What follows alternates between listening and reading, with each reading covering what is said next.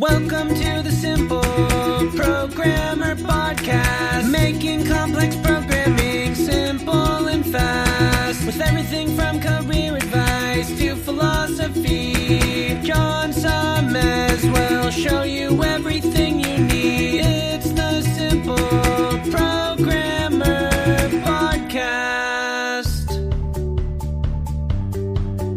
Welcome to the Simple Programmer Podcast, a short mix of career advice, philosophy, and soft skills from successful author and software developer John Sonmez.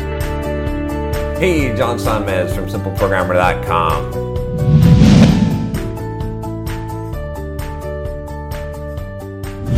So I got a question about how I bill for my travel. And I'm gonna censor a little bit of this email because I don't want to give away Suresh's total business here in bill rates and stuff. But anyway, I'll try to give you as much as possible here. So basically, Suresh wants to know. He says he's got a blog at sureshjoshi.com. I'll put a link here for it if you want to check it out. And he says doing okay for the amount of time he's got available for it. He's actually doubling his year-over-year readership, so that's pretty cool. So anyway, he goes on to say that basically he's running a consultancy for wearable projects, and he's got a client request that he doesn't know how to bill.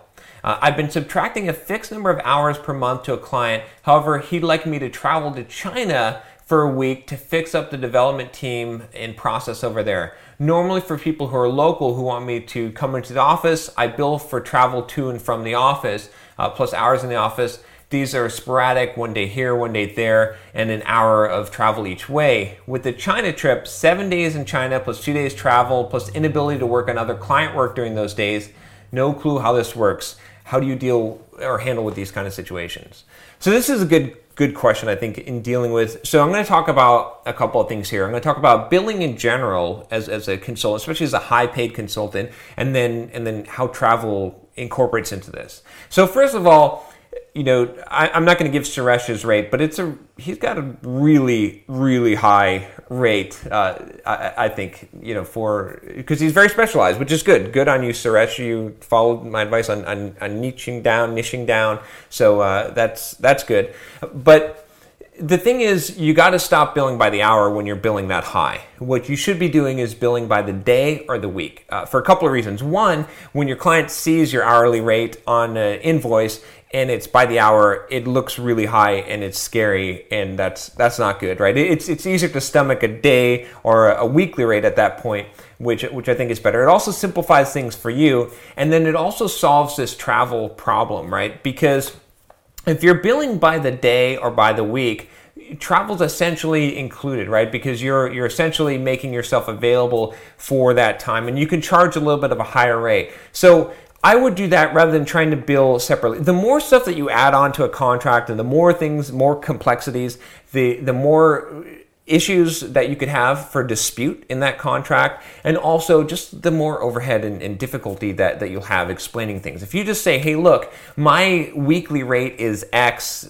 thousands of dollars a week, and I can come to China, you got to pay the travel for me to come to China, but I'm not going to bill you separately. I'm just, you pay travel and expenses and you pay X per week for my consulting weeks, then you can get that much better, right? It's going to be easier. You don't have to worry about the travel expenses separately. It's going to be a lot easier. And if you can do that at a day rate also, you can do, obviously if you can do weekly rates, that's going to work better. Plus it also helps you to fill in your week. So let's say that someone wants 3 days of your time. Well, you can offer them a weekly rate, and then you can actually, then they're at the weekly rate, they get 5 days of your time. So, then you're actually billing 2 extra days that you might not have billed before. So there's a lot of things that you can do around this billing. Once you start to get up there in the hourly rates, you really want to focus on the daily and weekly rates, and it solves the travel problem for you because, like I said, it's all included in one package. People feel like they're getting a better deal from you, and they probably are, and then you choose how you're going to spend your time there.